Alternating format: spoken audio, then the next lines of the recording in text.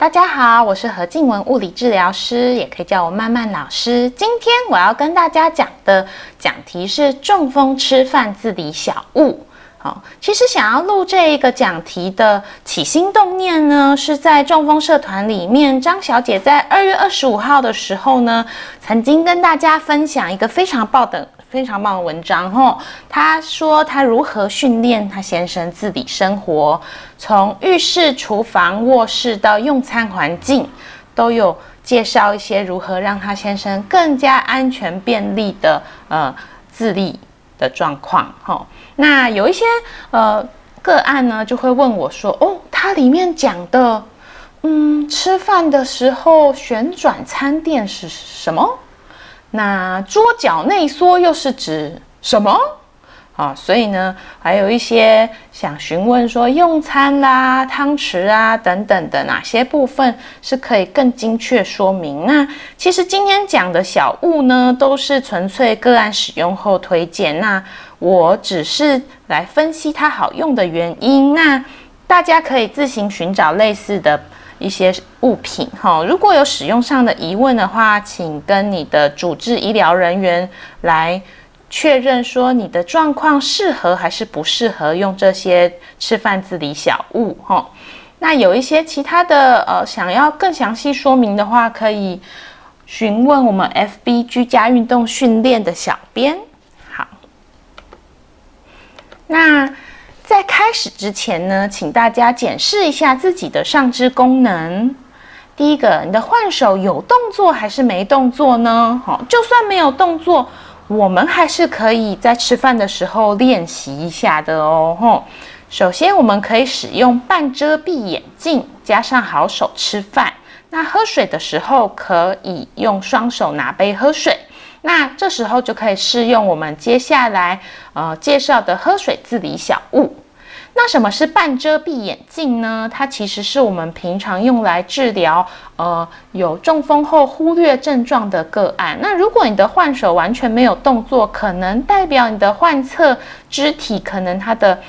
感觉刺激呀、动作刺激都不太够，也许会有忽略的症状。那我们可以使用半遮蔽眼镜来强迫增加患侧的一个感觉视觉输入。所以把你眼镜上的好侧边的半圆形，把它拿纸片粘起来，这样子就可以了。假设你的好手是左手，那请把两片镜片的左半边都粘起来，那它患侧右半边就会强迫去做扫视，还有注意患侧边物品的一个状况。那第二个，如果你的换手有肩膀抬或下压的功能的话，请你可以使用半遮蔽眼镜，加上好手吃饭，以及换手来协助固定杯碗。那你的肩膀可以下压哦，所以可以固定好那个碗的状况。那如果杯子的话，还是可以双手拿杯喝水。那也可以适用后面介绍的喝水自理小物。那再来，如果你的手肘有弯直的功能，那你可以试着手肘靠在桌上，然后使用接下来介绍的吃饭自理小物。为什么要手肘靠在桌上呢？因为我们这样就不用额外控制肩关节，就专心的控制你的手肘的动作就好了，一次练一个，这样子比较可以好好的进行动作控制。那如果你的换手除了有手肘弯直，还有手掌可以抓握放开的功能，那恭喜你哦！你可以手肘靠在桌上，然后使用接下来介绍的吃饭自理小物，然后尽可能的在吃饭时间用你的换手来进食。当然换手酸了就换好手，没有关系。对，好。那要跟大家说，其实我们生活即是复健，这是近年来比较普及的一个概念了。那我们中风进食篇今天会跟大家介绍的是，我们进食的时候呢，其实每个人一口水大概30cc， 我们一天要喝体重乘以30cc 的水量。所以如果我们体重假设是80公斤的话，那我们一天要喝 2400cc 的水，也就是说，我们可以一天练习喝水这个动作80次。那我们可以把进食的难度借由进食自理小物的协助下，把那个难度调整到唯有挑战的难度。然后呢，在这个状况下来练习嘴巴换手的一个机会就非常的好吼。那什么是唯有挑战呢？也就是我们说的刚刚好的难度，可以在口头提醒步骤下，必须要很专心的状况，然后也还能保持呼吸的状况，然后才能做到这个动作。那这就是对我们唯有挑战的难度吼。好，那另外讲的比较不适合的状态就是，比如说太简单啦，都不用口头提醒步骤，然后还可以边聊天，然后边做到这个动作，代表其实你不大需要花心思就可以做到这个动作，那就是太简单咯。那这样子就有点可惜了，难度不够。为什么呢？因为我们真正中风受伤是大脑的地方，如果你不用花心思去专注这件事情就可以做到的话，就代表没有挑战到我们的大脑哦。那另外什么样子是太困难呢？假如你每一个步骤随时随地都要口头提醒步骤，而且你在做这个动作的时候还必须要憋气才能做得到，而且做完之后还会张力升高，很明显，那就代表有点太困难，可能会造成伤害吼。所以那就是不太适合，要降低难度。那接下来要开始介绍，我们先从 M 开头的这一个360度防漏水杯开始介绍。这其实是一个宝宝练习喝水的一个用具，并不是专门出给中风后的人来喝水的吼，只是发现这样子的产品真的是蛮不错的，家属用了觉得很棒，那我也来就是推荐给大家吼。那它的特性是它有一个细胶膜封住进行真空，所以它要轻抿杯缘，让这个真空状态解除，然后杯缘才会漏出水。那这个轻抿杯缘的动作呢，我们就可以练习口轮匝肌的出力吼。那口轮匝肌可以做什么？它就是平常让我们闭紧嘴巴，防止流口水的一个肌肉吼。所以大家想想，一天喝，如果80公斤的人，他就要一天喝练习80次哦。他的口轮匝肌可以练习80次，好棒哦！这就是生活级复健啦吼。那另外大家有一个困扰，就是其实手控制不佳的时候，那个水倒太少就喝不到，倒太多满脸都是水，所以它有一个特性，不抿杯缘，它水就不会漏出来，所以就不会有这个喝到满脸是水的一个困扰。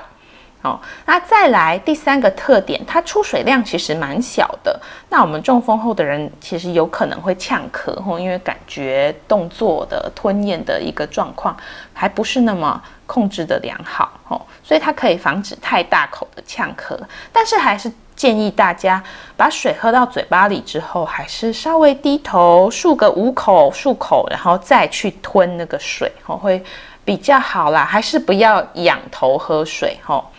好，第4个特点呢，它有下开口的手把2只，所以我们可以双手同时握杯喝，也可以换手扣住在这个把手，然后防止它掉落。那我们就可以有手肘靠在我们的桌面上，用手肘弯直就可以喝了。那第5个特点就是这个杯子其实蛮轻的，那它是属于 PP 塑胶材质，所以如果你的手的力量没有那么大的话也没有关系。不过它因为这个材质呢，所以不可以装40度以上的水，就是真的喝常温水这样子。那接下来要推荐大家的也是 M 开头的一个动物乐园细胶碗，它其实也是一个宝宝进食用品。那它有以下几个特点，第一个底部吸盘，所以它可以防倾倒，你在捞食物的时候整个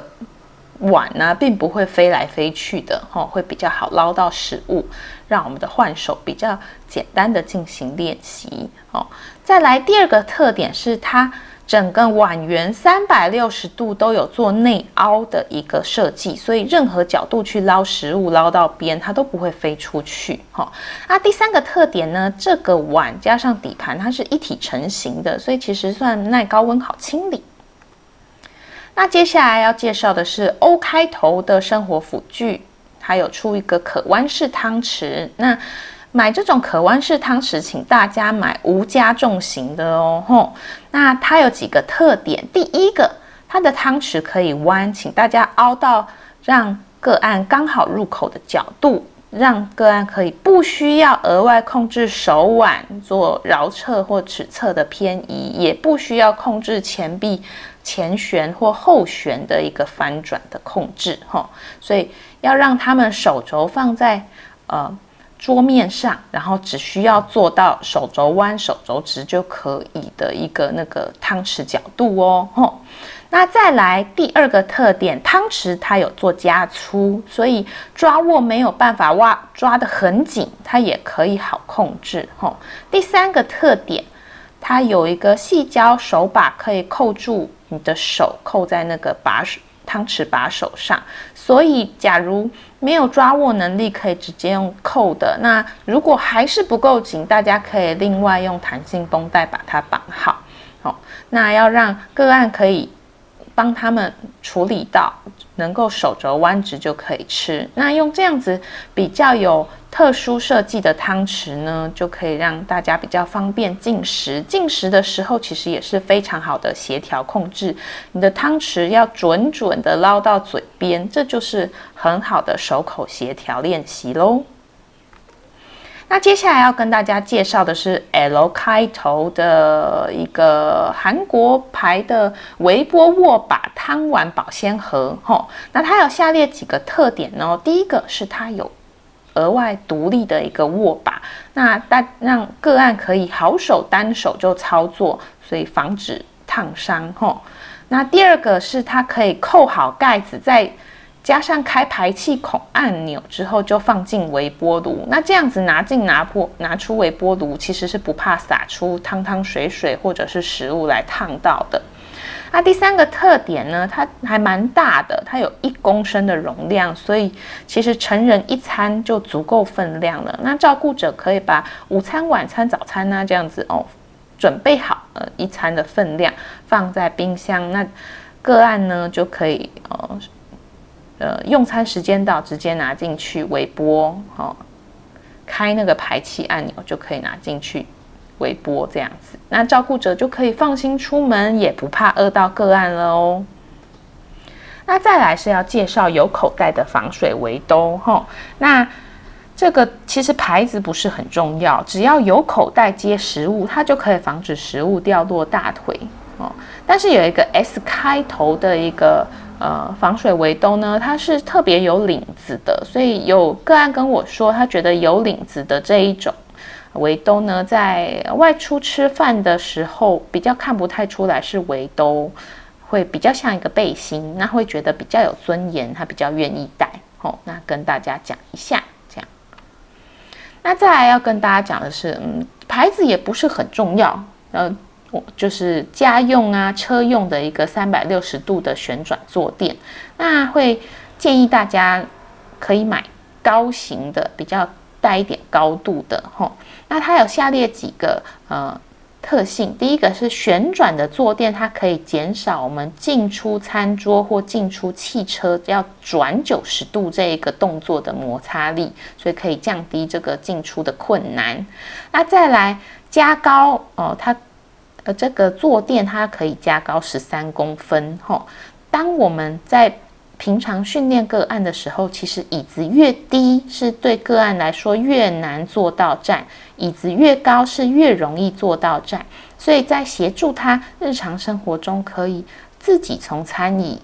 或者从汽车中做到站起来，那我们可以帮他做一个加高的动作。